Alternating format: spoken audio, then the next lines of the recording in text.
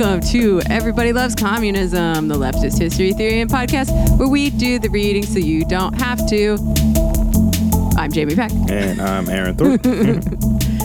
And this episode is actually not really a reading-heavy episode, although, you know, I'm sure there is stuff that you can go read that is relevant to what we're going to be discussing. But, yeah, this is a little, what do we call it?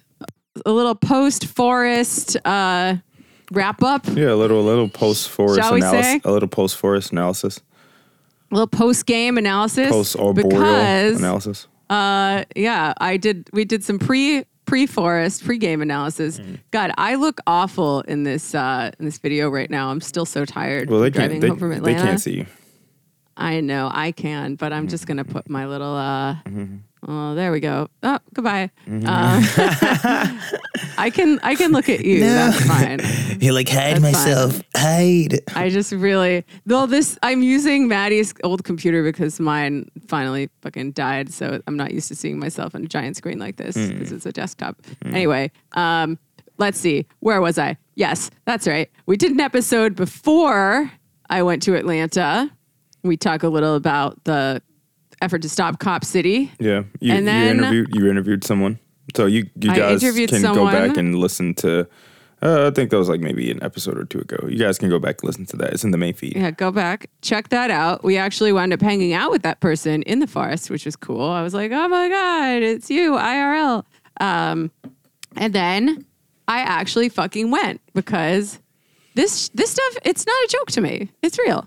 So, you know, I find out about a struggle that's happening and, you know, I get interested in it and I gotta fucking go there. Also, Aaron is already in Atlanta. Indeed. So it worked out very nicely for us to go together. Yeah. And I live here, obviously, but I haven't been to the forest or very much involved in what's going on with defending it and against Cop City. And this is my first time going. And I mean, you know, not only for people who live here, but also, I will talk about this because there are people who are coming from all across the country, right? And support from all across the world, really, I would say, too.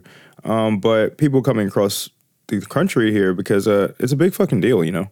I think this is kind of like, it's a little bit of a harbinger, not a little bit, very much of a harbinger of what's to come, you know, in terms of worsening material conditions and widening contradictions and the way the state responds to these kinds of challenges. So I'm happy you came, Jamie, and I'm happy you brought me back into organizing. Thank you. I am so happy. That's the best birthday present a girl could possibly hope for, besides, you know, diamonds and jewels and money. No. What I want more than that is for Aaron to get back in the struggle, and he did. So fuck yeah. Hell yeah. Also, I was trying to get home in time for my birthday, but I wound up not being able to do that for a number of reasons that are too boring to get into here. But I like doing stuff like this, so it was fine to do that on my birthday. And, you know, obviously I'm going to have a little party now with my friends, but I digress. We got a lot of stuff to get through. Let's fucking go. So I have sort of a rough chronology, a little recap of what we did. Some of it I had to like reconstruct based on my very minimal number of Instagram story posts because I just really wasn't posting that much, living in the moment. Yeah. It's wild. But yeah, so Saturday, what did we do? Okay, so I guess I feel like I didn't introduce this well enough.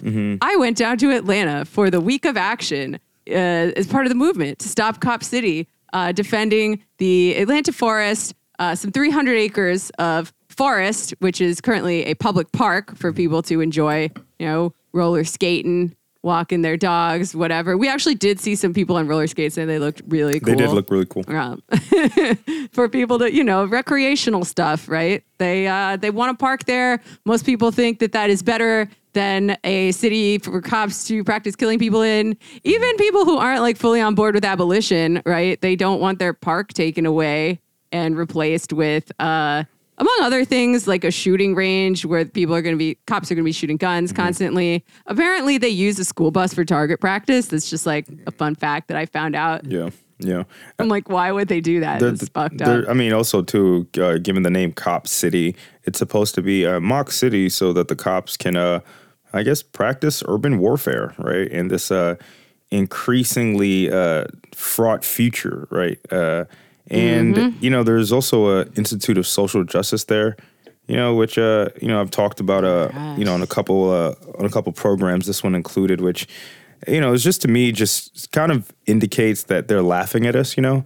You know what I mean? The it's almost like parodic, the irony of the Atlanta Police Department or Foundation promising that they're going to have an Institute of Social Justice where police officers will be trained, I guess, in the ways of Ibrahim X. Kendi or some shit like that. You know, they're going to be doing anti-racist training there. I don't fucking know. It's a it's a very Orwellian name. It's very Orwellian. It's pretty fucking bad. It's awful. But yeah, so we obviously can't let them build that. So there's a big movement, and part of that movement is an encampment. Only part of it, though. There were also a lot of actions downtown, as we'll get into in a little bit. So Aaron and I went to participate and to check it out because, you know, we're not just regular journalists. We're podcasters, man. We're agitators. We're participants with a strong point of view. Yeah. We're not trying to be neutral here. Sometimes there's a right side and a wrong side, and you really want to be on the right one. So we'll also think too for the name of this program, Everybody Loves Communism. And although this was you know, this is not just this is an effort that includes people from, I mean, people who are liberals, people who are progressives, anarchists. We're going to be talking about the anarchists in the forest who are primarily defending the forest.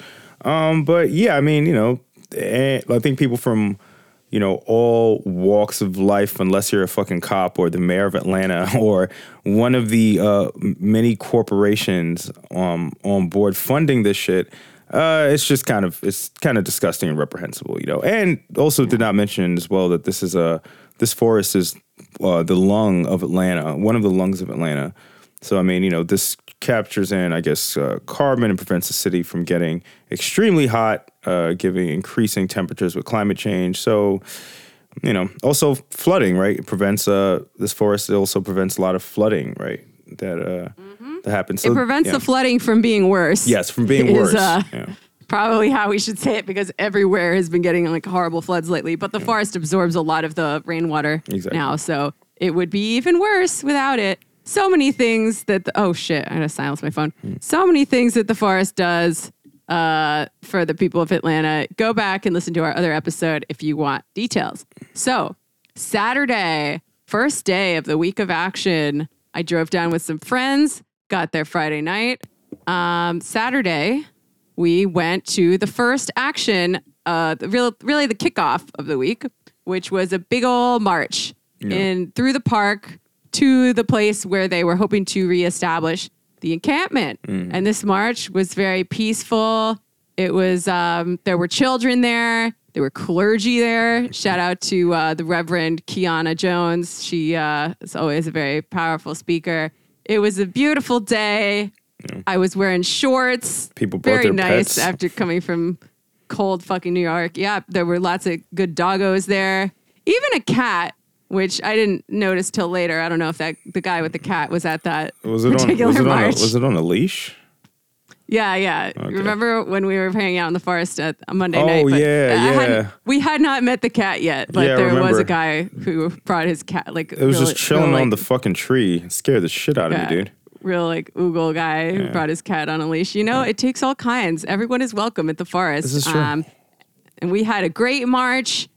Aaron got really funky with the drum line. Loves the drum line. This guy loves the drum line. I did love the drum line.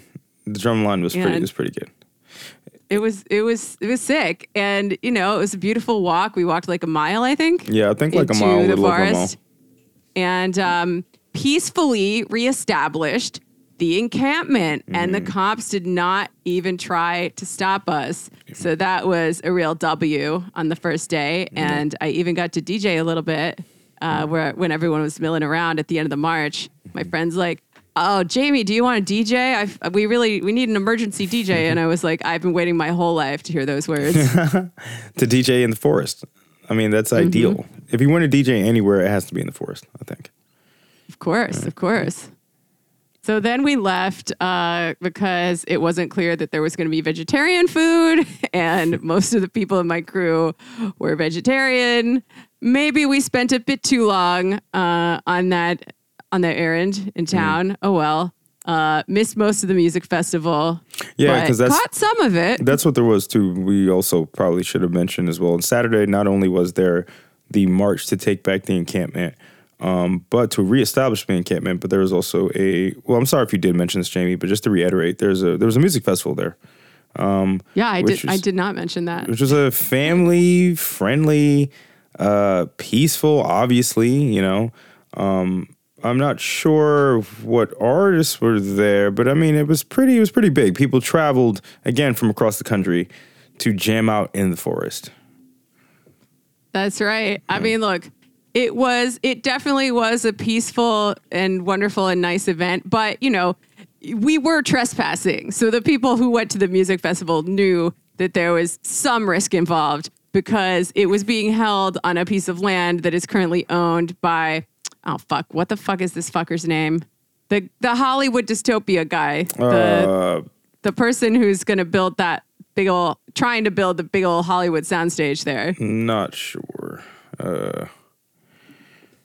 Not important. Not fuck important. That guy. Yeah, fuck that guy. Fuck all these people. That goes without saying, yeah. So, but like, it was cool because, okay, what little I caught of it, it was pretty much like a normal music festival where there's like a stage in a field somewhere and, you know, everyone's kind of hanging out, listening to music. But it was better than a normal music festival because every artist was like, fuck the police, ACAB, baby. Hell yeah. You know, they just like periodically get on the mic. And I managed to see a little bit of it. There was a hip hop artist on when I made it back to the woods that night. There was also a lot of punk, indie rock, dance music, some like really good house DJs at the end. So it was a very diverse music festival. Faye Webster, apparently a big country artist. She was actually on stage when the cops were there the next night, which we're going to get into. Holy but shit. yeah, it was a good vibe. It was a cool vibe. And I was like, well, you know what?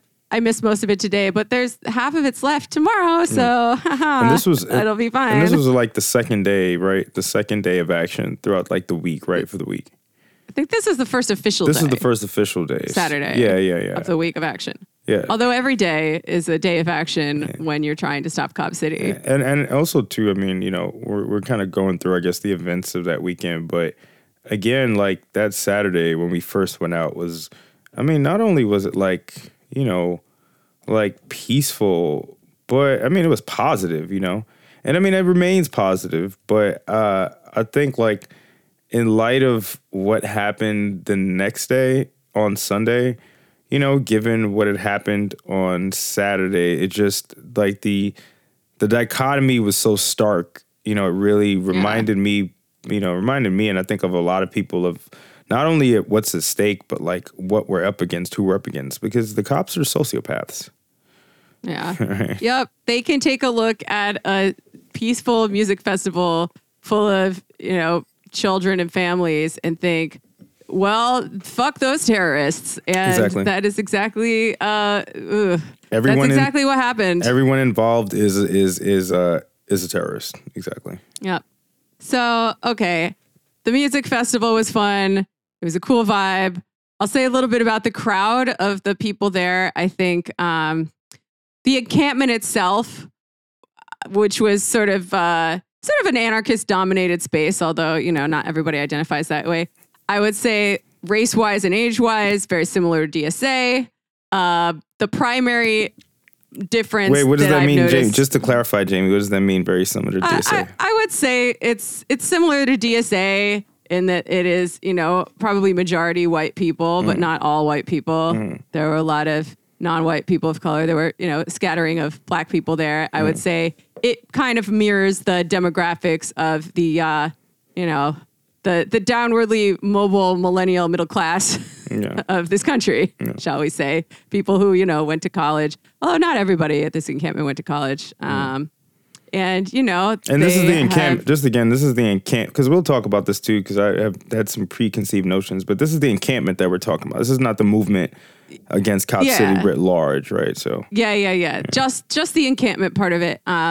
I'd say the primary, most noticeable difference from the kind of DSA demo, there were a lot more queer and trans people there, which has been true of other anarchist-dominated spaces that I've been in the past. And, you know, it was a little more subcultural. Yeah. There were a lot more like punks and, you know, people who just looked really cool. Yeah. Like, I mean, artists and creatives, individuals. I think a big part of it too is that, like, you know, not only the political, I guess, facet of this, obviously, you know, but I think people there are not only just love nature, but they love to create, you know, and I think like being in nature helps them to create. I remember there was a flyer that someone was passing around. I didn't read all of it, but it was something about music, right? And especially like music and nature. And I mean, it's just this kind of beautiful sort of, I don't know, this reverence, you know, for like, you know, what makes us human, you know what I mean? Being out in nature and jamming with your friends, man, you know? Yeah. Yeah. Oh, hell yeah. And I will also say it has on that tip sort of a different approach than an organization like DSA, where we're all just like constantly bringing our hands, trying to appeal to normies or trying to not be subcultural. Like a lot of this movement came out of the Atlanta subcultural music scene, which is very diverse. You know, I'd say punk and hip hop and dance music are the three most popular art forms. Yeah, and they music represented. No, you're right. And like, as someone who lives down here again, I got to go to more shows, by the way. I don't play music myself, I guess, if I did. But the subcultures, it's really cool in Atlanta because they all sort of intersect and meld together, you know? You'll see the same people that are at a punk show, that are at a hip-hop show the next night, that are at, like, a dance show, you know what I mean? So it's like, that's what I do really love about one of the many things I do love about the subcultural music scene or cultural scene just writ large in Atlanta, right? Hell yeah. And that's just one more reason why I'm going to have to come back over and over again. Hell yeah. Hope you're ready. So, yeah. So that night, the dance music, the festival was still going after we set up our tents in the dark. I say me and my comrades who I went down with. Oh, yeah, because I went back. So some of this is news to me because most of this because I went back to my place. I went back to his place, which, by the way, is fine to do. There are lots and lots of people involved with this who do not camp. Camping is not for everyone. Yeah. Especially if you are black. But I'm for everyone. But you know, there's risk involved for everyone. You know. If you live in New York and you just don't particularly like camping, as I do not, but I gave it the good college try. And this is why it is also important that there were a decent number of oogles involved, like just sort of quasi-homeless, train hopping, crusty, like anarcho punks with their doogles, you know, the dog on a leash. They all have like one long dread in the back, and they generally are pretty good at camping. So just like with Occupy or with any movement that involves a physical encampment, it is good to have some of those folks on board so that the people who don't want to camp do not have to. Yeah. So, yeah, let's see. I set up my tent in the dark with some help, hung out at the festival for a while. It's really like an extrovert's dream, this place, because there's just always people to hang out with. Yeah, and I wasn't there that night again, but we were there together one night, a couple of nights after, and everyone there was, I'm assuming it's the same vibe, and this was sort of more of a forced hangout, but everyone there was very friendly, right? Very, very, very which friendly. You would because you're all there for a reason. Exactly. And so it's like, hello, comrade. And like, you know, people were using their forest names, which is, you know, it has a practical purpose for info security, but it's also kind of fun to call each other like, you know, cute animal names. So Spider and Sparrow. Wait. Yeah.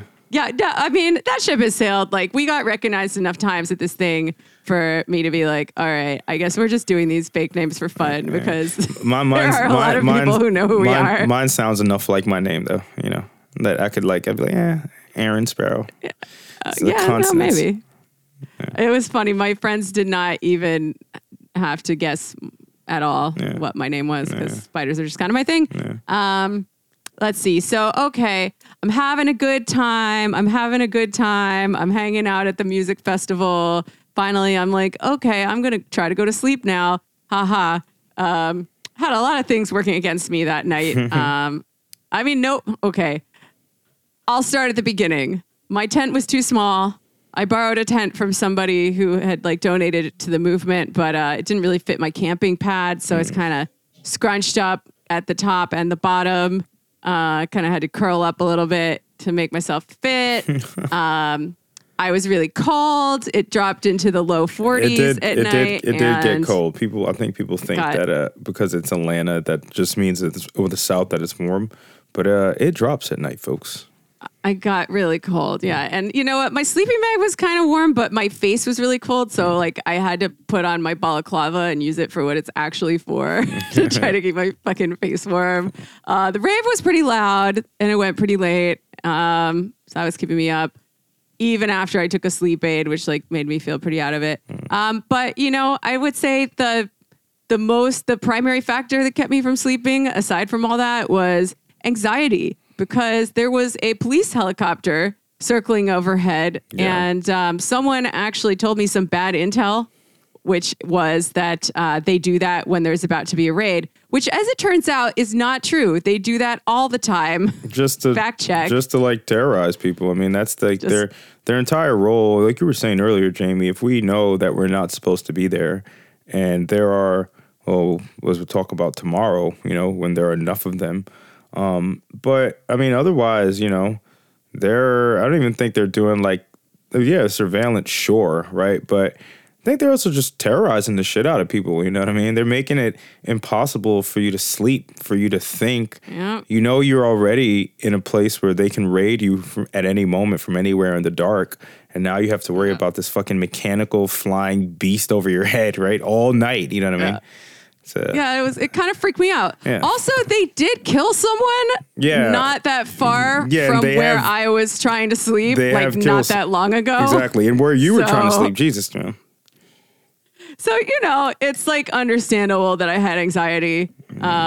Everyone else seemed like they got a decent night's rest, though. I don't know how they did that, but it just really sucked because I was really committed to camping there, but you know, nobody but me is mad at me for failing to camp after trying one night. And if I had like an unlimited amount of time there, I probably would have tried a little harder, got a better setup, you know, but like I didn't have that long there. I was just there for the week of action. So I know that if I don't sleep one night, it will incapacitate me for like 24 hours. And I just want to say, Jamie, too, I mean, we've talked about this, but like, you know, there are a lot of ways that people can like contribute, you know, and like not everyone, as you were saying a moment ago, not everyone should be expected to camp out there. But, you know, at the end of the day, I think if this is something that like you should feel strongly about, especially if you like live within Atlanta, live in Georgia, or if you just fucking hate cops, right? And hate capitalism. I mean, there are ways to plug in. You know, there are ways that don't even cost you any money, you know, to plug in. You know what I mean? Especially 100%. If you live in the area. So, you know, that's all good, Jamie, because you were here, you know. You were here during the week of action, you know. I was there. I tried my best. So, okay, Sunday morning, I probably got like 3 hours of sleep maybe once the sun came up and it got a little warmer. I finally was like, fell asleep, woke up. They're like, announcements. I was like, God damn it. So, you know, went to morning announcements in the living room, which is like a nice little, I don't know if it's not really a clearing because there's still trees there, but it's a bit less densely forested than the rest of the encampment. There's like a fire pit. There's a tent for snack tent, which by the way, this is a very nice forest to camp in as far as go because there were not a lot of bugs and there were no large animal, like there were no bears there. So like we could have a snack tent of peanut butter and jelly, which would never fly in, you know, a less urban forest environment. I mean, like, just wait till the summer, you know, there'll be a lot of bugs out there then. All right. Well, I didn't get bitten at all by mosquitoes, which made me really happy because normally they love me. But, you know, I guess I'll just have to come back and experience that part of it. But yeah, anyway, Sunday, woke up, didn't feel great. Everybody was like working on stuff, making announcements. Like, if you want to plant some trees, come with me. If you want to do this, you want to, help dig the shitter or whatever, which is also a thing that I refuse to use because I am a princess and I don't want to poop in a hole in the woods. But there were porta potties in the parking lot for most of it. Yeah. So until they got taken away and not replaced with anything, I think the porta potty company might have got spooked. I'm not exactly sure what happened. I think maybe we need to hit up the other one in town and be like, hey guys, do you want to be on the right side of history? Yeah. Bring us some fucking bathrooms. We'll pay for it. I really don't want to poop in a hole in the ground. Possibly I don't know what I'm missing. Possibly it's great. I will never know. I will never know what it's like to, to poop in the woods while making eye contact with an oogle. No, it's great, Jamie. You won't live until you have. Next time. So yeah, Sunday, crucial day. Second day of the music festival. But, me being a little sleepyhead, I kind of peeled off. Really, I was basically a zombie at this point, being driven by my brainstem. Yeah. So, my zombified corpse just kind of got up and slowly backed away until I was in my car. And then, look, I drove to Aaron's house. I guess I'm taking a nap. And I woke up, a few hours later. I was like, all right, I can do this. I got a little sleep. Maybe I'll even persuade Aaron to come with me.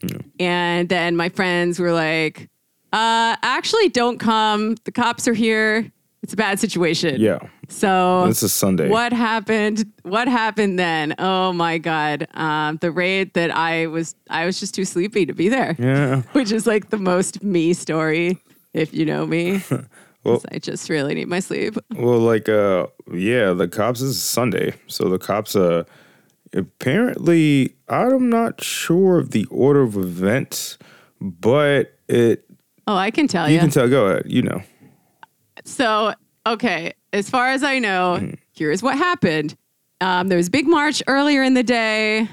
Apparently, that was really great.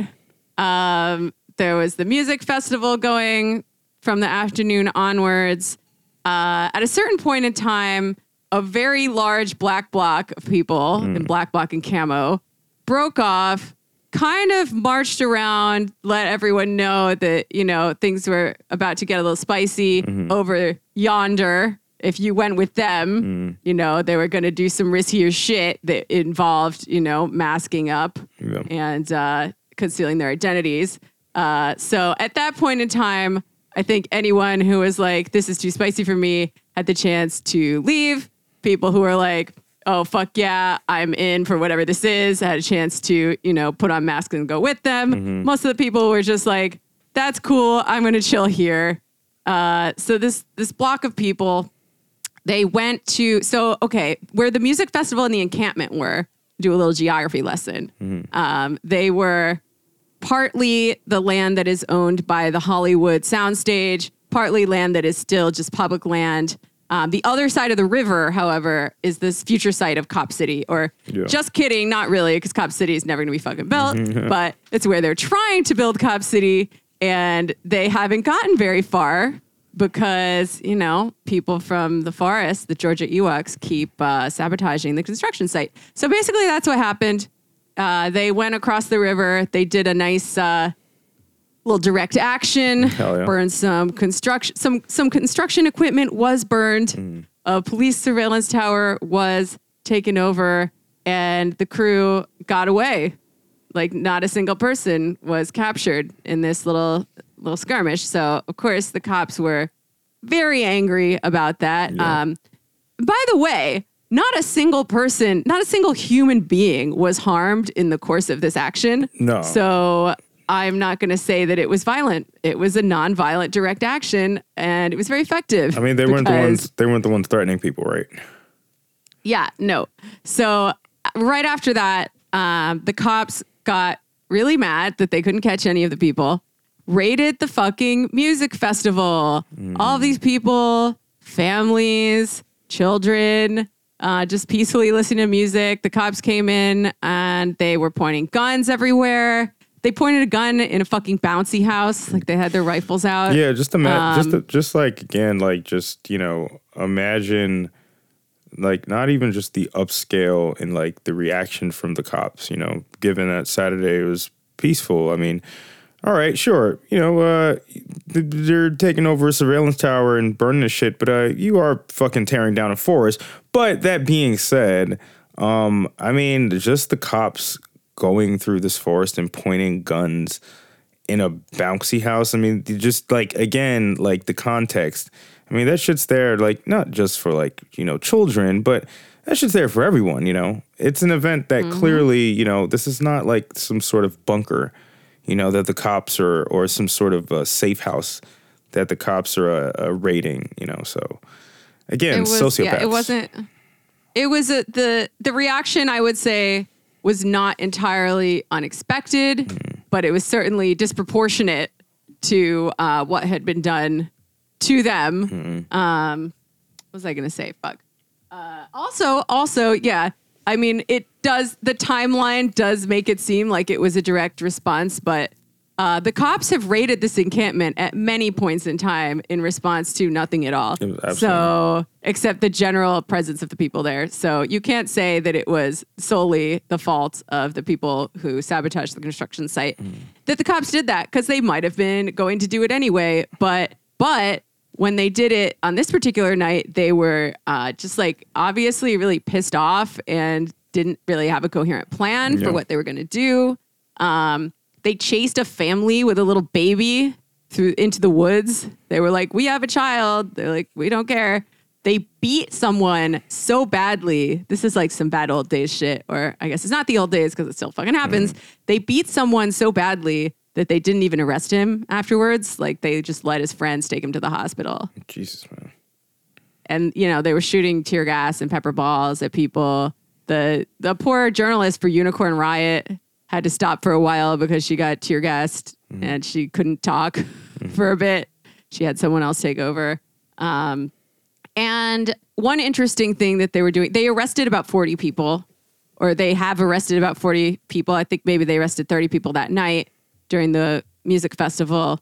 But one interesting thing they did was they were letting people go who had Atlanta addresses, and they were only arresting people who had addresses from outside of Atlanta to build this kind of outside agitator narrative. Absolutely. Which is, dumb in a lot of ways. Yeah, which is why, that's what they're doing. Which is why you and other people who were coming from out of town remember a Georgia address or Atlanta address, rather, I guess, more specifically, because, they want to build this narrative, and, we'll talk about that too. But yeah, they want to build this narrative with this charge that this is not something that's homespun, that this is coming from not just outside agitators, but domestic terrorists, right? Which is ironic considering the fact that I think nearly half of the cops that are going to get trained at this facility are going to be from outside of Atlanta, including from places as far away as Israel. Fascists got to stick together. And kind of got to wonder who the terrorists are when one side has killed 0 people and the other side has killed lots and lots of people. I mean, and beaten them, etc. I saw this Twitter thread. I forgot from who that was saying that the cops have been talking about Cop City, or the movement against defending Cop City, as if it's a war zone. And already, they've committed, numerous war crimes, right? And using chemical agents, right?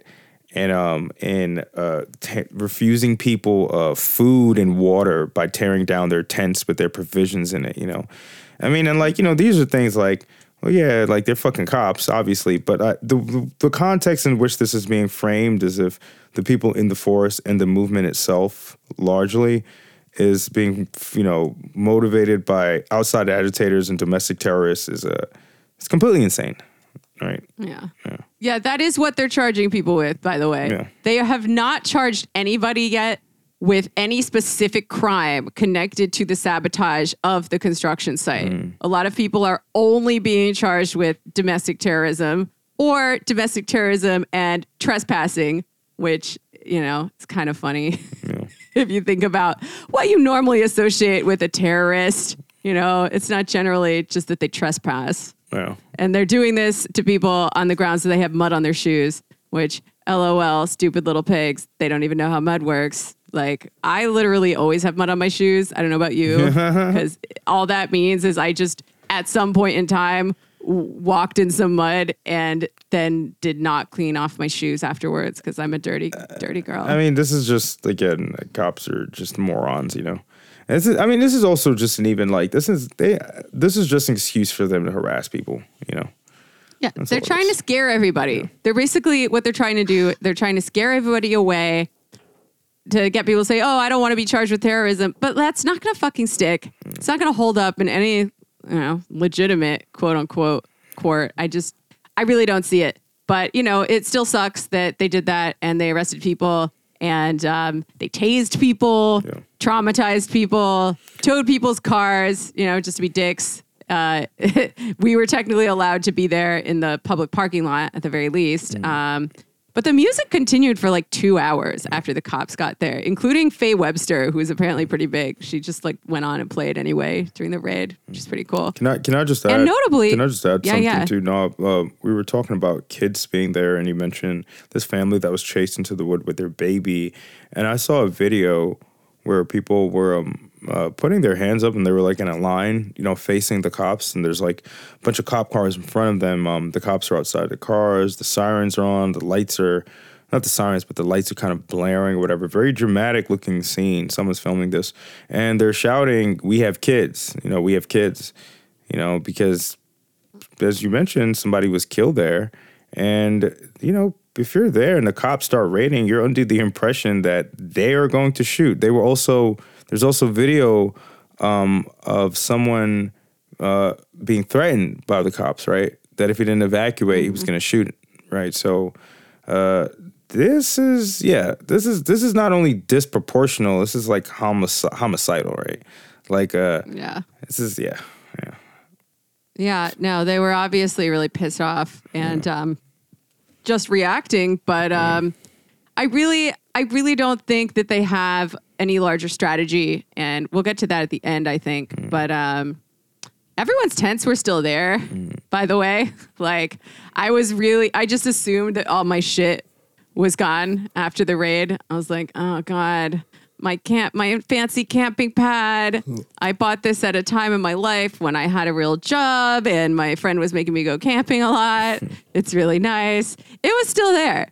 Like, the cops don't really like to go into the woods at night and chase people because they're also a little bit scared and a little bit lazy, I think, despite having all the guns. All the tents were still there.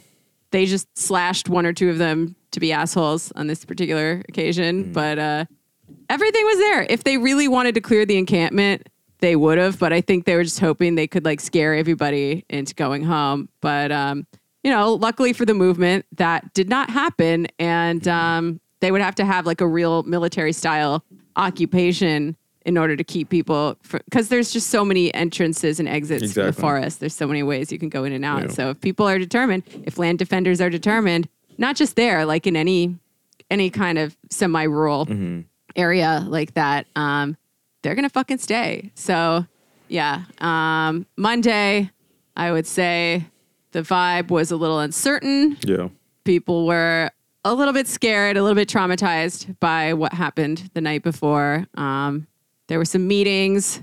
I feel like I can say that there were meetings. Yeah, there were meetings. We went to some meetings. I introduced you to some people. I never know if I'm supposed to be talking to you or the folks at home. You isn't me, you. Yeah, I introduced my co-host Aaron, who I am currently doing a podcast with, to some people, and hopefully they're gonna keep in touch even after I'm gone. Yeah. I think so. I liked I don't know. I liked it, the fact that the meetings, again, no one, you were talking about differences, I guess, with like an organization like DSA, and we had these conversations amongst ourselves, and this is no particular shade to DSA, not that I care about making criticisms. I think that's like a healthy thing to do, but I think this was definitely less structured in a sense where not only is no one in charge, but like input is welcomed about how to proceed, but it was also very much realized and expressed in the meeting, at least that we were in, that none of these people were under any illusions that they were leading something, right? That they were the vanguard, right, of this movement. Someone brought up the point that, and this is something I had noticed, and we can get into it. We should get into it later towards the end. But, just demographically speaking, when it comes to like defending the forest and what the racial demographic of the movement looks like. And there are a lot of like, illusions about that and a lot of like incorrect things that people say in propaganda, obviously, that the state and the city are pushing. But, this person mentioned that, like if we can coalition build, right, with the HBCUs, especially with the clergy, and we saw the clergy there and the HBC on Saturday, and the HBCUs have been involved. So I just think it was like, I don't know, very healthy, I don't even say debate, not that anyone was shying from it, but just engagement, among people that, actually want to do something. So thanks for, again, Tammy, thanks for facilitating that, Aw, thanks for coming, buddy. Yeah. And thanks to everyone. I'm so glad. No, I'll just say thanks to everyone. I know no one's listening. No one's probably listening that was there with us, but everyone who is involved in Cop City and listening, thank you to all y'all. And again, thanks, Jamie. Thanks, guys. Aw, such positive vibes coming out of this week of action. But yeah, the vibe, I think there was a little affinity group formed around rescuing the vibe, shall we say? Yeah. That was not its official name, but I was like, you know what? Morale. This is my time morale. to shine. Maybe I didn't do a good job camping. I helped with nothing on that day because I was taking a nap. But you know what I do know how to do, Aaron? Yeah. I know how to vibe. You know how to vibe. You know how to party. This is one thing I'm very confident in. I was like, oh yes, my skills are once again being called upon. First I DJ'd, now I'm like, I'm gonna rescue the vibe. So, I wasn't the only person working on this task, obviously. They planned to have a Purim party because it was the Jewish holiday Purim that night, happened to be in the woods. And Purim is a great holiday for many reasons for this particular day and this particular task, right? Because it is a fun holiday. It's not one of the Jewish holidays where you just have to like sit around and think about all the bad shit you've done and like feel bad about yourself. But and the bad shit that's happened to you. Yeah, but you don't have a priest to confess to because you're Jewish. You just have to like stew in it, No, that is not one of those holidays. Purim is a holiday when everybody puts on a costume and gets fucked up and thinks about a time when the Jewish people defeated their enemies against terrible odds through the power of the queen. Okay, now I'm getting into the story of Purim a little bit, which probably is, a little in the weeds for this episode. Yeah. This is bonus content. But basically, Queen Esther's bomb-ass pussy in this particular circumstance rescued the Jewish people from genocide. So that's a cool thing to think about when you're trying to rescue the vibe, I think. So, we had a little party. I brought 4 liters of wine with me. You did. Maybe some other party favors favors as well. And we all just kind of, the herbal variety. We hung out. We had a good time by the fire. And I think we all really needed a night to chill. I'm like, it would be so mean if they raided us right now. Yeah. They're probably fucking tired. We're fucking tired. Yeah. Like, also to have Purim. Also to, I think you had done an episode maybe way back when with the Antifada, and maybe this is not, I'm hoping making a similar comparison, but it just reminded me. And you guys were you talked with Jake, a friend of the show, Jake Flores, about spring breakers, right? And I think the crux of the conversation was about, can revolutionary energy and potential come out of this sort of, and I guess with spring breakers, that's more like a bacchanalia more than anything. This was more of a wholesome, chill vibe. But the point is around this camaraderie, right? Around people just enjoying themselves. I don't mean like, having party meetings, right? I don't mean like, even I remember going to DSA bar crawls, that too, but I'm just saying people being in the forest, and like and knowing that like this is the site which we are planning to protect, right? But also getting to know each other and building relationships, and feeling that, there's this not tenuous, but strong, connection, not just between you and the forest, but between other people in the forest as well. I don't know, man. It was just like also, I was enjoying those party favors as well, but they were psychedelic. They were psychedelic noisemakers and party hats. Very psychedelic noisemakers and party hats. Indeed. Psychedelic noisemakers and party hats, exactly. Which roots you with nature and whatnot. But no, seriously though, besides like the organizing that's actually going on, direct action too. You're right, Jamie. I think we needed this. I think people needed this after Saturday, and I think any movement. I think people need to have a little levity, a little fun, a little celebration, right? Especially when it seems like shit sucks the most. It's like Emma Goldman said: "If I can't dance, I don't want to be part of your revolution." That's right. And I'm happy to report that you can, in fact, dance in this revolution. You can, in fact, dance in this revolution. You are encouraged to. Yep. In fact, if you're not having enough fun, you'll be asked to leave. Yeah. Just kidding. You can go chill in your tent. No one will be mad at you. No one will be mad at you. There was also an inflatable couch for people to sit on, which I thought was a great and brilliant stroke of genius. Yeah. Whoever brought that. Yeah. But yeah, it was fun. I'm glad you had fun. We got a ride home from a very nice guy. Yes. I was fully prepared to sleep in my tent again and just get you a fucking Uber if we couldn't get a ride. Because I was like I thought about it for a second and I was like, how embarrassing would it be if I got a DUI at this thing? And then, I go to jail, all my friends are there already and they're like, what are you in for, comrade? And I have to be like, terrorism, duh, just like you. Definitely wasn't driving while intoxicated. Who would do such a thing? Not me. They probably would find a way to charge me with terrorism for that. Probably. They would charge you with terrorism regardless. They would see the mud on my shoes and be like, guilty. But luckily that did not happen because I am a responsible party mom. I would never do such a thing. Very responsible party mom. Thank you. I'm glad I got a chance to show you my skills at that. It's really just one thing that makes me feel like I have value as a human. So I went back to Aaron's house, got some rest. Oh, finally, good night's rest. Yes, good night's rest. Very, very transformative. And then, let's see, woke up on Tuesday, moving right along. So Tuesday, I took a tour of the forest that was very informative.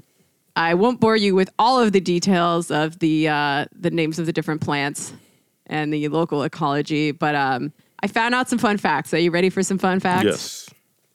So a large portion of the forest is only 30 to 40 years old since the last time it was clear cut, which just kind of made me think about just how quickly nature takes that shit back over after humans leave it alone. 30 to 40 years. Like, that's going to happen after humans finally, wipe ourselves out. Guess what? The trees are going to be fine. They'll reclaim the earth. They're gonna come right back. I learned a little bit about the plants that grow there. I learned about what happened when the settlers came and sent the Muskogee people away along the Trail of Tears to Oklahoma. That was obviously pretty fucked. Just to give you one small tidbit from this, the river used to have so many fish in it that some writer guy who saw it said that you could walk across the water on their backs. Wow, that's pretty cool. And now there are no fish. Wow, that's fucked up. Yeah, now there are no fish because it's so polluted because the settlers didn't know what the fuck they were doing, farmed on top of the hill, and let a lot of sediment run in there. And obviously since then, there's been like industrial sludge and whatever else happens when modernity encroaches. But yeah, there's no fish. There are hardly any animals. Any beavers you might see are kind of just passing through because they're like, oh man, we got to get the fuck out of here. Yeah, this is bad vibes. It's not good. Yeah. We saw, I saw where they had cut down a 200-year-old tree. The cops trying to cut down trees and get people out. They've since built some barricades to prevent large vehicles from entering the forest in some places, which I thought was very smart. I saw some trees where people, including Tortuguita, were doing tree sits, and the cops came to try to get them out and left them stranded in those trees for hours after they had removed the house itself. They were like hanging from their safety cords. So that was, they definitely tortured, they terrorized Tortuguita and others before they actually came in and killed him. I saw the spot where Tortuguita was killed, which was like pretty intense. Definitely some strong feelings were felt, but I'm glad that they are showing it to people because I think it's really important. Yeah. And I know that their mom went and led a bunch of people over there after I had left already the other day to scatter Tortuguita's ashes. Yeah. So that was really fucking intense. But yeah, the whole tour was really amazing, and I'm glad I did it. And a girl actually broke down in tears at the end of it because of all what happened to the Muskogee people, what happened to Tortuguita, like what happened to the fucking river, like all of it put together was like very emotional. Yeah, I mean it's all one continuous thread, right? We're just talking about like, the way that Capitol, uses like the police, the way that it uses the enclosure of the commons continuously, genocide, colonialism. I mean, all of it is so wrapped up. I mean, and we talk about, how this is also an issue of like climate justice and also racial justice. It being in a black community, it's just, I don't know, it's a lot of different things. And I could imagine, I mean, that night, like I was saying to you, being there, then the night before when we were there with all those people, it was overwhelming, it's overwhelming. And, knowing that especially that someone was killed there, right? Because they were defending a forest. I mean, it's overwhelming, So again, like, hats off to anybody that's like, continuously involved in it, right? Yeah, for sure. It was a lot. But then, there were moments. I mean, this whole trip was just like moments of intensity, moments of chill, moments of intensity, moments of fun. So what did I do later on in the night? Well, first I had dinner in the forest. There were people organizing the food, which if I were going to be there, if I were going to come back for longer, or even just for a little bit, I would really like to get involved with the food because I love cooking for people. Definitely above average, I would say, for like your average like anarchist who got Bob's cookout. Nice. There was some barbecue jackfruit and lentils. Lentils are a real standby of this kind of scene, but it's it matters what you do with the lentils. Yes. And these lentils were very well executed. I don't want to be like leaving a Yelp review on the forest defense, but 5 out of 5. Best new lentils.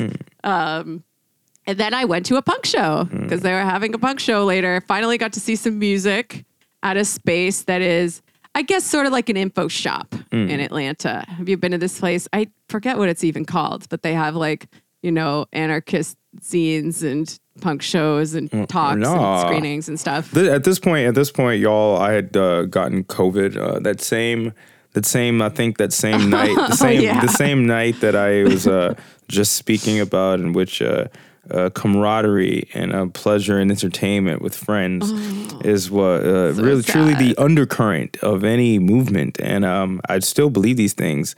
During a pandemic, though, the risk of that being cut short for you are highly increased. So you hugged so many people. Yeah. And I think I was also there were party favors. I think that as a comrade does, that I was sharing. So never share your noisemakers. Never share your noisemakers with anyone. Or that shit has been in someone else's mouth. That's nasty. Yeah. So I was not present at this point because I was in bed for several hours all day. So sad. Yeah. So sad. I was like, oh, Aaron's having so much fun. Oh, I'm so glad he hugged all those people. And the next day he's like, cough, cough, I have COVID. Yeah, I felt like shit. It wasn't even a cough so much as a fever. It was just feverish. Like, it was horrible. It wasn't hard. I heard you coughing. You heard me coughing? Yeah, I was coughing. I heard you coughing a bit. Yeah. That sucked. Yeah, but, you can't keep this guy down. He's going to be... Well, you can't. Well, that should get me down. But I will. Nevertheless, I will persist. He's going to persist, and there's going to be so much more to do. Oh, my God. As I left, okay, I guess I'm getting ahead of myself. Wednesday, one intense thing that I would like to talk about is there was a vigil at the jail for our comrades who were in the DeKalb County jail at this point, as well as, a lot of other people who were in the jail as well, because, as we've said many times, nobody should be in jail. No. It's wrong to lock human beings in cages, especially as a result of, trying to disappear social problems that the state refuses to deal with any other way. So I went to this vigil. It was one of the first times I left the forest and saw some of downtown Atlanta. Or was that downtown? I guess the DeKalb County Jail isn't downtown. No, it's not. It was in the city. Yeah, it's in the city. It was outside. It's like Decatur, right? I guess. It was outside of the forest, and there was a lady from Black Lives Matter there who was kind of helping lead the megaphone stuff. There were a lot of people who came over from the forest, but there was, I feel like there was a slightly larger presence of our, more predominantly Black coalition partners, which was cool. We wanted to do this. Well, I guess it wasn't really a noise demo because we didn't really have that much stuff to make noise with. We were just shouting until we lost our voices. But we did have a megaphone. We were shouting to the people in the jail, telling them that, we see you, we love you, we're working for your freedom. And I got on the megaphone, actually. I got on the mic for a second. The spirit moved me. I was very tired at this point, but it was a very raw, emotional feeling. And I actually caught a paper airplane. This is crazy. So at first it was a little bit frustrating because people were shouting things out of the jail at us that we couldn't really hear because they were too far away, because the cops wouldn't let us go they wouldn't let us leave the sidewalk and go to right below where the windows were. So, they were yelling out some things that we could understand about the conditions inside the jail. Apparently there's lead in the water. There's mold in the food. Some of these things have been corroborated by one of the forest offenders who was arrested, who's trying to amplify these things now that she's in there. One guy shouted, "We ain't got no TV." And I was like, LOL. But seriously, there's nothing to fucking do in jail, especially since COVID. Yeah. So give this man a television to watch. Jesus Christ. If you're not going to let him out, you at least should give him, TV and some clean fucking food. Yeah. But one thing that happened during this that, oh God, really got me. Somebody threw a paper airplane out. Oh, and people were kind of setting some things on fire and throwing them out the windows. So the cops had to go stamp them out in the bushes. And I was like, be careful. But also, I hope that's flaming bag of poop. Wouldn't that be good? But one of the things that came out the window was a paper airplane folded up, and I ran and grabbed it, and I unfolded it, and there was a note on there from someone who I guess they said, "I'm a 17-year-old in here with grown men. We love y'all." And I was like, fuck. Now, look, I'm not the kind of person who thinks things happen for a reason. I'm a very unspiritual, materialist kind of gal. But now, since I did catch that paper airplane, I really feel like I need to find out who this kid is and try to help them somehow. Yeah. That's just fucking insane, man. That's really insane. God, man. It was a lot, like I said. But yeah, then we hung out a little more in the forest, went back Thursday. There was a big march Thursday in downtown Atlanta. Aaron still had COVID, so he couldn't go, but I sent him the link. Did you watch it? I did watch. Did you watch the live stream? I did watch some of it. Yeah. Oh, good. What'd you think? I just really like the fact that I think this is one of the things that I had talked about, and I live here, and although I can't say a lot of shit because I hadn't been involved, but having lived here and knowing that it's in a Black neighborhood, on Saturday, I was kind of hoping, I guess it's in the encampment though, I was kind of hoping that there would be, or I was under the impression that there weren't members of the black community as heavily involved as I had thought or hoped. But I was wrong, right? Not only was I wrong with the clergy on Saturday, but this march, right? And I think every day there were not just this specific march, but there were marches to organizations that were funding the Cop City, and a lot of these like marches and movements and call outs were led by black student unions from Georgia State or HBCUs. So I was pleasantly surprised. I mean, because there the state will peddle propaganda, right, that will have comrades. I mean, myself at least questioning like, the validity of our movement or the merit of our movement. And then I'm like, nah, man, then when you're actually like out there and a part of it, and you see that, no, there are people overwhelmingly, first of all, in the community that rejected Cop City when it was open for public comment, which was, I think, only about like 12 or 16 hours or something, either 12 or 16 hours, which is nothing for public comment. But in overwhelmingly black communities, they were against it. So again, to see that like actually like materialize and see people come out in the rain, because I think it had rained that night too. Yes, it was raining. Yeah, to see black people come out, young black people come out, clergy come out, it was heartening, because they call Atlanta Black Mecca, even though a lot of people, because of rising costs, are leaving Atlanta. But it's a black city, man. So it's and what is happening is going to happen to working people, but it's happening in a black neighborhood. So Jamie, it was heartening to see, and kind of when I was feeling a little bit pessimistic, it kind of gave me the boost I needed to be like, nah, we got this. Hell yeah. That's what we like to hear. Yeah, I was also very heartened by the number of groups that were involved, black groups, in addition to the sort of not all white, but, disproportionately white little group of anarchists. And I think the coalition building was very strong in this because, as a white anarchist adjacent type myself, I am kind of used to just thinking that nobody likes us and nobody ever wants us anywhere. You kind of start to believe that hype, whether it's coming from, actual black activists or like the fucking misleadership class. And I think this is often used to drive a wedge. Not going to name any names, but oh God, no, not going to do it. Not going to do it. I've been yelled at before by people who were, thought that who were supposed to be more progressive than they were.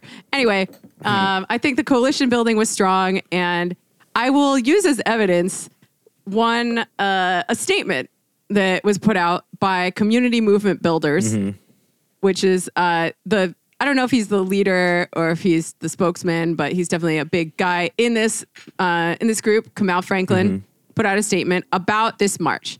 And he said, this is a community march. We've canvassed a lot of community members. There are going to be a lot of regular people here, regular black people here, regular working class people who, haven't signed up for anything risky. So please do not do anything that will escalate it.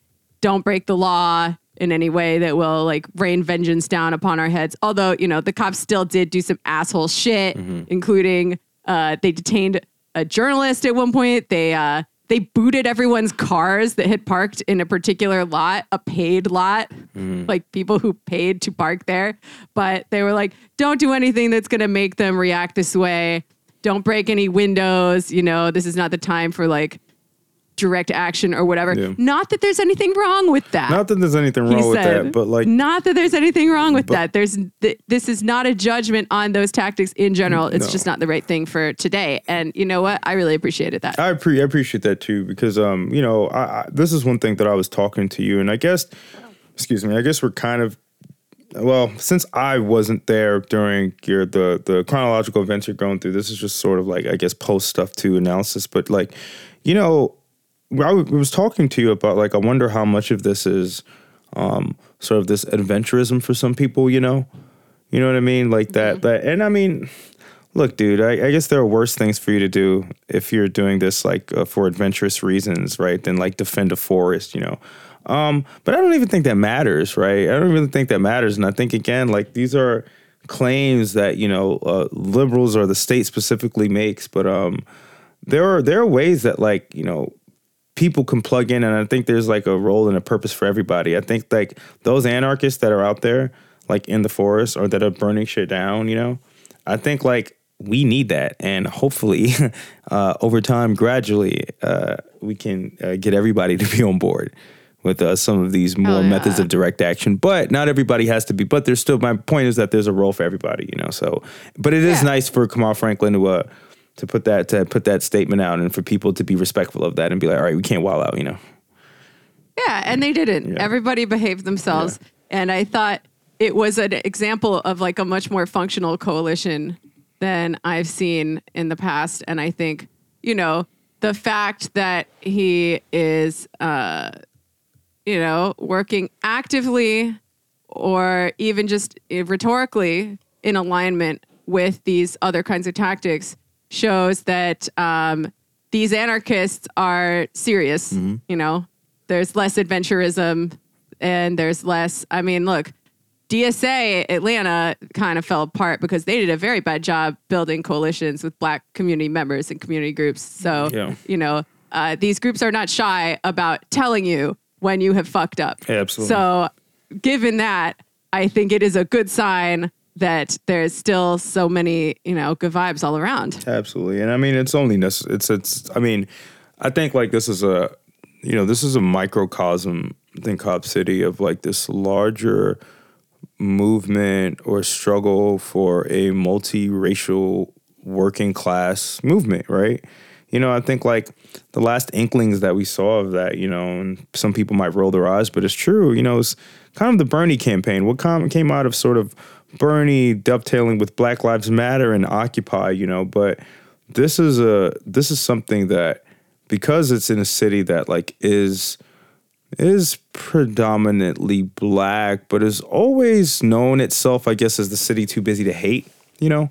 And Jamie, you know, we've talked about this this sort of this compact, you know, the Atlanta way that white elites, you know, liberals have with Black elites and, you know, even church groups and whatnot, or individuals, where there's this sort of tenuous compact, right?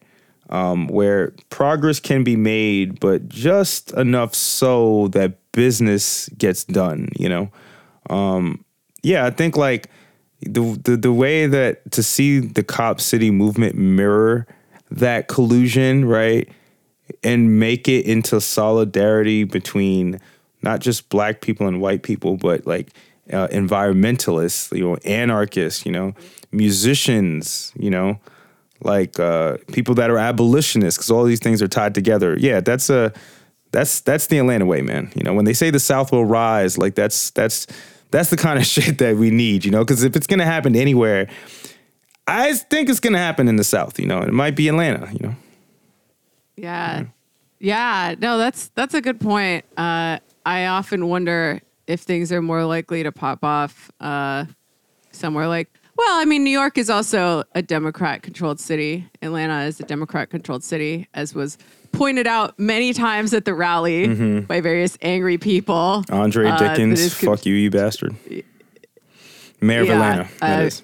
The phrase "Black misleadership class" was spoken a lot. Yes. I don't know if I'm allowed to say that. You are. I mean, it's the truth. You know, there are other things you can't say, but no, that's exactly what they are. And I think like also too, just one last thing I'll say, you know, about that tip is like, you know, I think that I mean, I can imagine, right? Like, especially white liberals, right, being critical, right, of Black leaders, right, but this is this obfuscation of race, right? Of racial liberalism, you know, where like, I mean, I don't know how else to put it. I think everybody out there knows what I'm saying when I say that, like, you know, progress, identity for identity's sake, right? As this kind of like veneer of progress, you know, as if Keisha Lance Bottoms, who was the one that facilitated this entire Cop City shit, or Kisim Reed before her, right, who also helped pave the way for the further gentrification of Atlanta. Now, Andre Dickens, who, when I used to be involved in community organizing, and I used to go to city hall meetings, and when he was this at-large city council member, he would talk to organizers as if he really cared, And now it's like, now to see it, like it's not surprising, you know what I mean? And I think that everyone should be ready to call that shit out, especially if you call yourself a communist or a leftist or an anti-capitalist, right? For sure. Yeah, it was just nice. And like, look, I will admit, sometimes white anarchists do some dumb shit. Oh, hell yeah. Sometimes they deserve to get yelled at. A lot. But that I didn't see that happening this week. No, not at all. And that made me happy. No. I think, you were right to be skeptical. I was right to be somewhat skeptical going in. But I think I was really pleasantly surprised. I don't know. It's nice when that happens. It's nice when that happens. And you know what? At the end of the day, everybody was just really nice, man. And you would hope that, and that was expected. And I knew that going in, the organizational capacity now is promising. And I think that remains to be seen, but it's promising. I think that the coalition building, even from the conversations that we were having in the meeting that we were at, I think that the fact that people are thinking about, okay, how can we get these different groups? And not only are they thinking about doing this, these different groups are getting on board, right? So, I mean, the clergy especially, man, that's especially, I think, in Atlanta, where, the birthplace of the civil rights movement was, facilitated by the black church, And I don't think motherfuckers know how radical. Remember on Saturday when one of these pastors were speaking, and how radical. I mean, with liberation theology, I guess how radical. So she wasn't saying it in so many words as I would, because she's not blasphemous like I am. But fuck cops. That's what she was basically fucking saying, dude. It was awesome, man. Yeah, it was great. And it was at the King Center. It was at the MLK Center, and people referenced his legacy many times and said how Andre Dickens and others are just, pissing all over it if they're trying to sell this Cop City project. They're sellouts. People of Atlanta. Look, I could say a lot of different words about them. Definitely that you shouldn't say, Jamie, and I won't for your ears out there. But yeah, man, they're fucking sellouts, man. They're fucking sellouts. It's not great. No. But so that was the last day.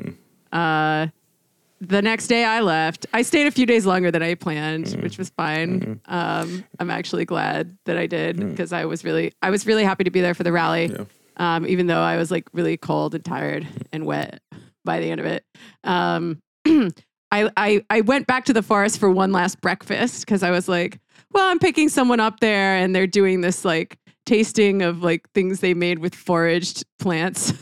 And that seems like the kind of thing that they'd do it in New York City, and it would cost $100. Oh, absolutely. So I'm like, I need to see what acorn flour pancakes with some kind of blossom syrup taste like. So I went back to there, and they were just beginning this big food autonomy festival.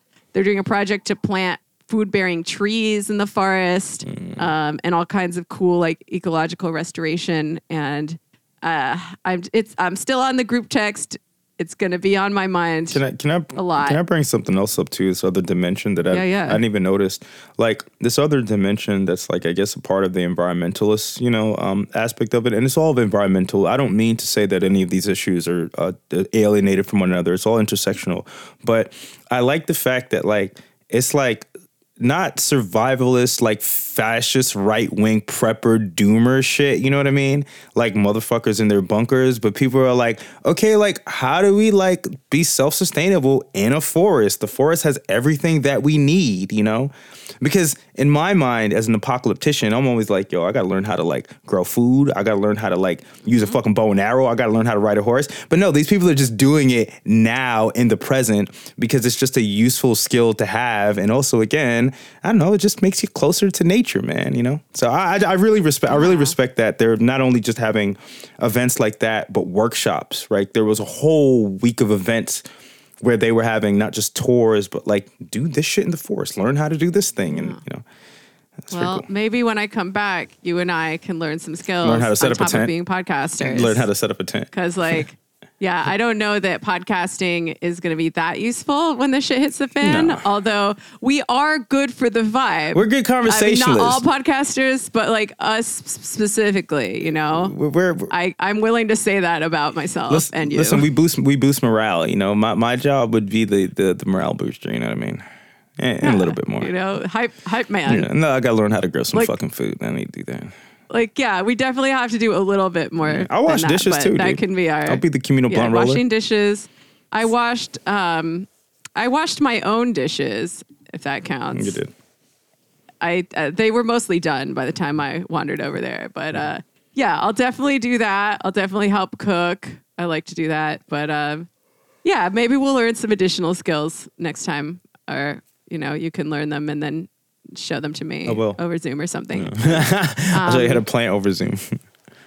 Yeah, you can show me how to grow food over Zoom. But let's see. What are our takeaways from this? Because I've been thinking a lot about this, and I think it kind of clicked into place last night, actually, when I was at session 1 of DSA Night School that Jorge and I are involved with, where we talked about sort of utopian socialism and some of these early utopian experiments where people thought, oh, we're just going to go off on our own and have a commune where everyone is equal. And, you know, the rest of the world will see what a good example we've set and just, you know, they're going to do it too. And that's how we get socialism.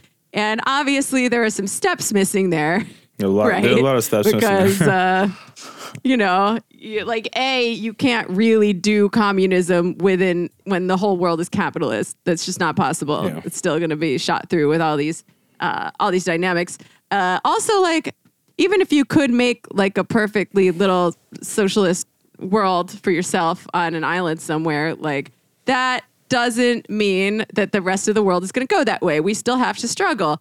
And I think one way that you square the circle of these missing steps is, you know, like, what if we had a nice little utopian commune where everyone takes care of each other in the very spot where they're trying to build a cop city?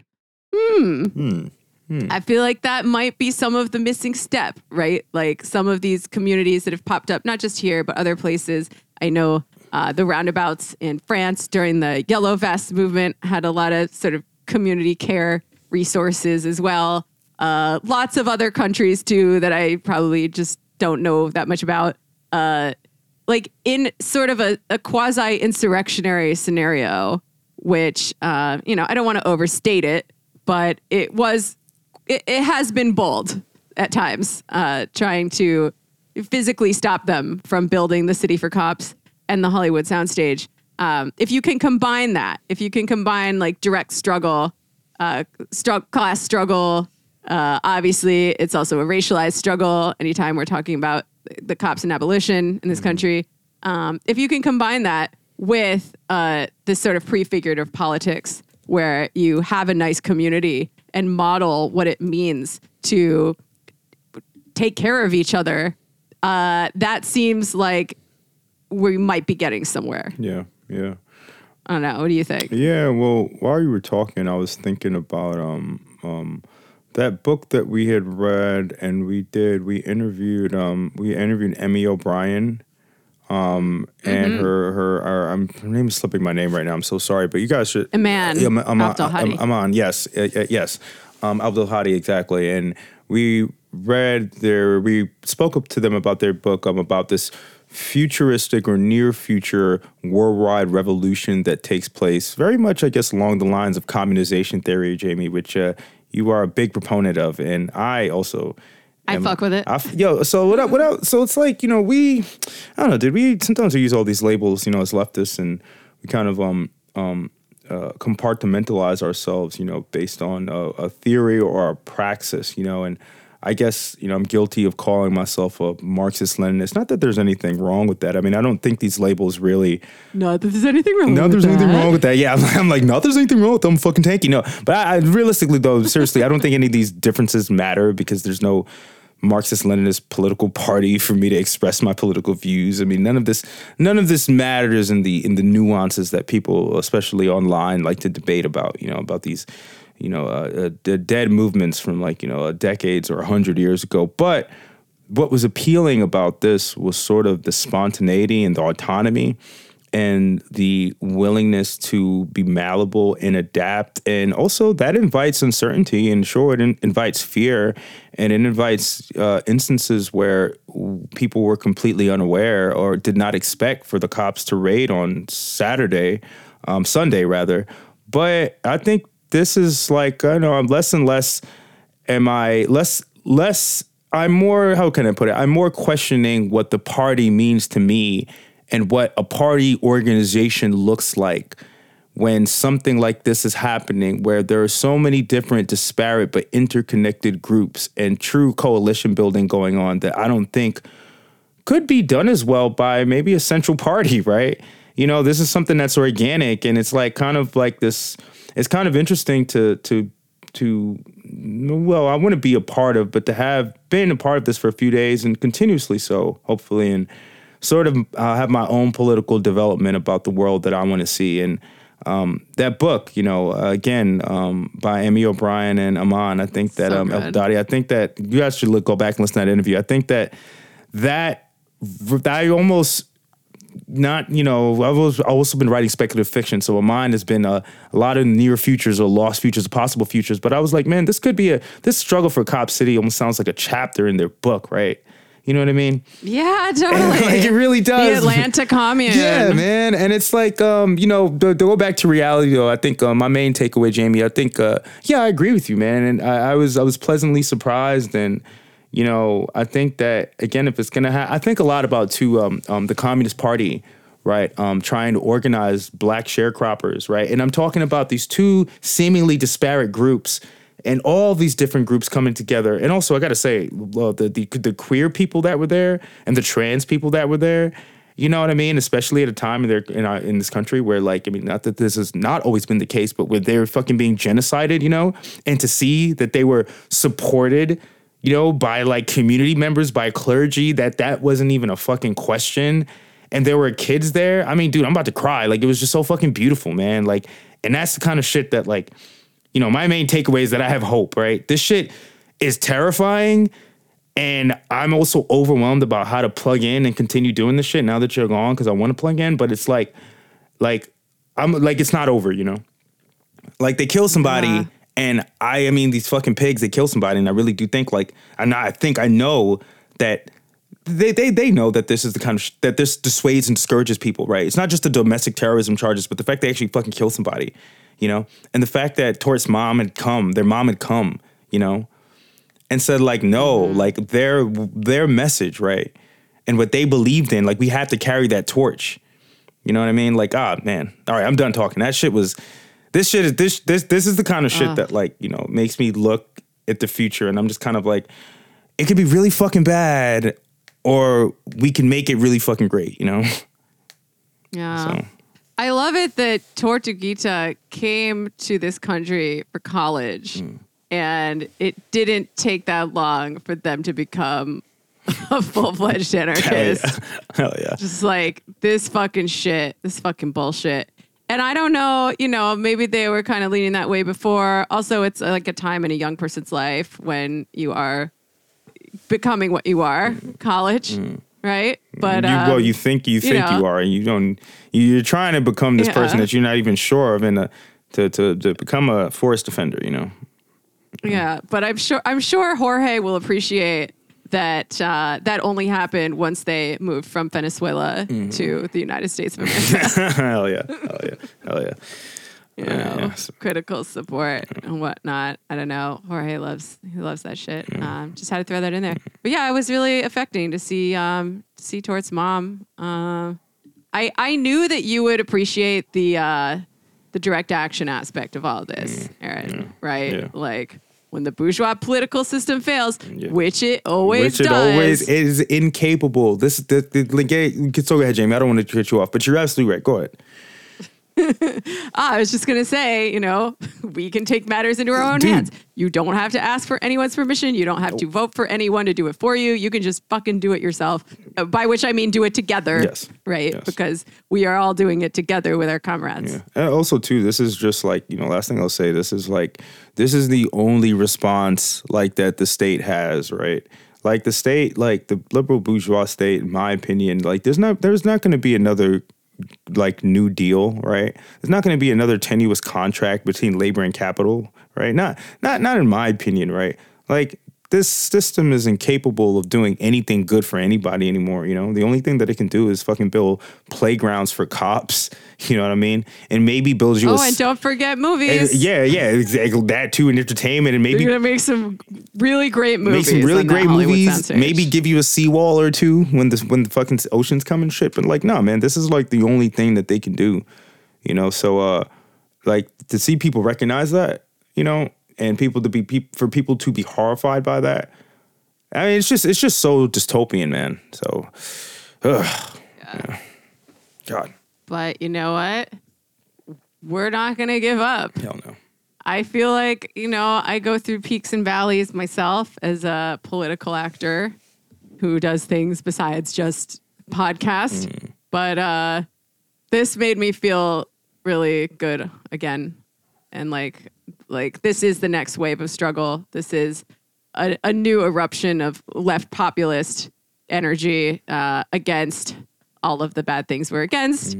Capital, the state, white supremacy, police, bosses, landlords, the cops, especially the fucking cops, all of that shit. And since the George Floyd uprising, these movements have been regrouping a little bit. Yeah. The police were not really defunded in any major way. Most parts of the country. There was no major legislation to come out of this. Environmentalists are also on their backs. Joe Biden just signed a bill. What was it? A measure to allow drilling in the Alaskan. I'm so tuned out of national politics. I don't even know what's going on. In the Alaskan wilderness, which he promised he would not do. And now I'm just like, God damn it. Am I going to have to camp in fucking Alaska? Fucking Joe Biden. It's so cold in Alaska. It is so much colder than it is in Atlanta. It's so much colder. You would have made it in Alaska. I don't think I would either, to be fair. Oh, yeah. But like now I feel like I'm in the struggle. And I feel like these movements, the movement against police and prisons, the movement to defend the environment, they're coming back. They're not going anywhere. And, we have to be able to ride the waves. We have to be able to, in times of kind of, regrouping, maybe we'll do some poly-ed, not education on how to be polyamorous. That's political education. For those following along at home, I know, my boyfriend got a little concerned the other night when I was like, I'm going to poly-ed. He's like, what now? What? No. Political education. But political education. No, we're not gonna be poly. That's not for us. No, that's not that there's anything wrong with that. That's for the luxury gay space communistic Star Trek utopia that will flower and blossom forth, right? Yeah, maybe when we get that, we can like talk about it some more. Yeah. I feel like the poly people get a lot of shit though. I don't want to shit on the poly people. Don't even make them mad. I feel like I've been guilty. There's so many of them. Mm-hmm. You piss off one, you piss off a whole molecule. Yeah, exactly. They're like the cordyceps from Last of Us. When oh no, you haven't even seen that, so you didn't even get that reference. No, I refuse to watch that show. I told you, dude, it's not. I'm afraid of zombies. You should watch it only because a show with Pedro Pascal ferrying a small child is always a good bet. Well, I'm happy that you have gotten some enjoyment from the show. I don't want to yuck anyone's yum, but no, have I even spoken about this on the podcast, or is this just something that you guys know and make fun of me for? What? The fact that I'm afraid of zombies. I don't well, you like vampires, but you're afraid of zombies. I don't get it. Yeah. They're basically like cousins.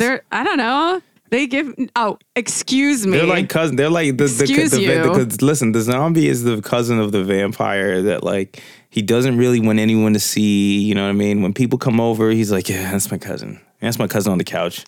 He needs a job. A vampire likes brains. is a sexy, refined creature with, they're often very well read. They have good taste in art and books because they're basically like, a lot of them are like the feudal aristocracy, or at least they're coded as that. Habitual liars, serial liars, sociopaths.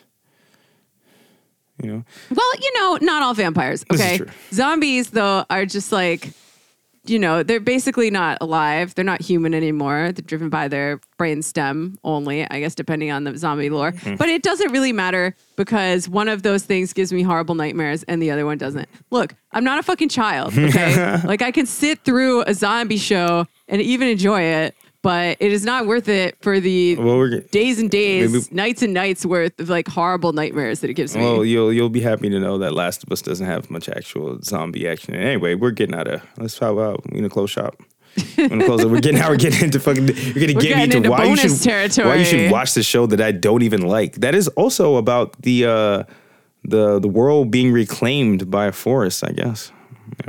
Well, it's going to happen one way or another, probably. I don't know if mushroom forest, I guess. Anyway. All right. Is there anything else we want to cover?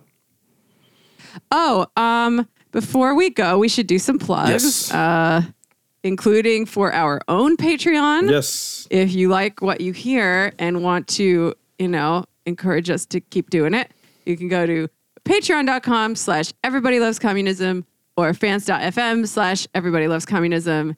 And give us your money, please. Please. We just had an episode actually that we did with Fred Sharman, author of Space Forces: A Critical History of Life in Outer Space, in which we talked to him about the history of space exploration, colonization, Russian cosmism.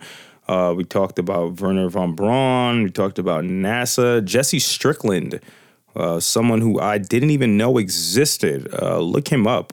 Black guy in charge of some big NASA department, as well as outreach with black communities. But anyway, amazing 2.5 hour long interview about future, the space, dystopias, utopias. It's on the Patreon, so check it out. Everybody Loves Communism. That's right. Check it out. Also, I have a new Vampire Castle coming out with Leslie Lee. He said it should be ready on Friday, so that's exciting. What did we talk about in it? I don't know. I went to Atlanta right afterwards, and it scrambled my brains. It'll be a nice surprise for me as well as for the rest of you, like what this episode even is. But I'm sure it's great. I remember having a good time talking to Leslie, actually. And one more thing I wanted to plug is on this coming Saturday, if anyone is in the New York City area, there is going to be a launch event for a book that some of my friends did on the George Floyd uprising. I'll call them comrades because that makes it sound more official and serious. It's going to be at Woodbine Space at 7 p.m. this coming Saturday, March 18th. I'm not sure if this episode is going to be out by then, but hopefully it will. I'm definitely going to be there. There's going to be a little book release party and discussion with some of the editors, and I think I'm hosting the panel. Oh. I'm not 100% clear on this, but once I got roped into, or once I said I was going, my friend was like, also, do you want to host the panel? And I was like, yeah, probably. So, TBD on that, but it looks like that's happening.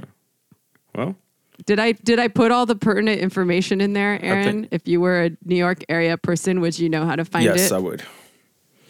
Okay, great. I am still a little tired from my long drive back from Atlanta. So it's always good to check and see if I did it right and didn't leave out any of the facts. Shout out to the adorable non-binary Zoomer kid who helped us drive back. Yes. I was a little nervous. My friend who I went with waited until the day before we left, actually, to tell me that we didn't have anyone to help us drive back. I was like, are you fucking kidding me? Because he doesn't drive. And it's a lot of driving for one spider to do. Yeah. It's a lot of driving for one little spider. So I was like, oh, shit. How am I going to get back? Turns out I met a new friend. Many friends. We met a lot of new friends. A new comrade and a new friend who was adorable, small, young, non-binary comrade who was like, "Oh my God, you remind me of my aunt." I was like, "I'm gonna fucking kill myself." But they're like, "No, my aunt's really young and cool." And I was like, "Okay, great." And then we had a great time together. So shout out to you. I don't know if you want me to use your name or not. So I'll just say, well, thank you, shout friend. out to you, comrade. Thank you, comrade. Thank you, friend. And you did a great job helping drive, and it made it possible for me to come home. All right, are we done? All right, we about ready to wrap it up. All right, it's finished. All right. Bye. Until next time, there is no reading, but do the occupying. Do the direct action. Do the camping. Do the direct action. There you go. All right. Do the camping. All Bye. right, bye.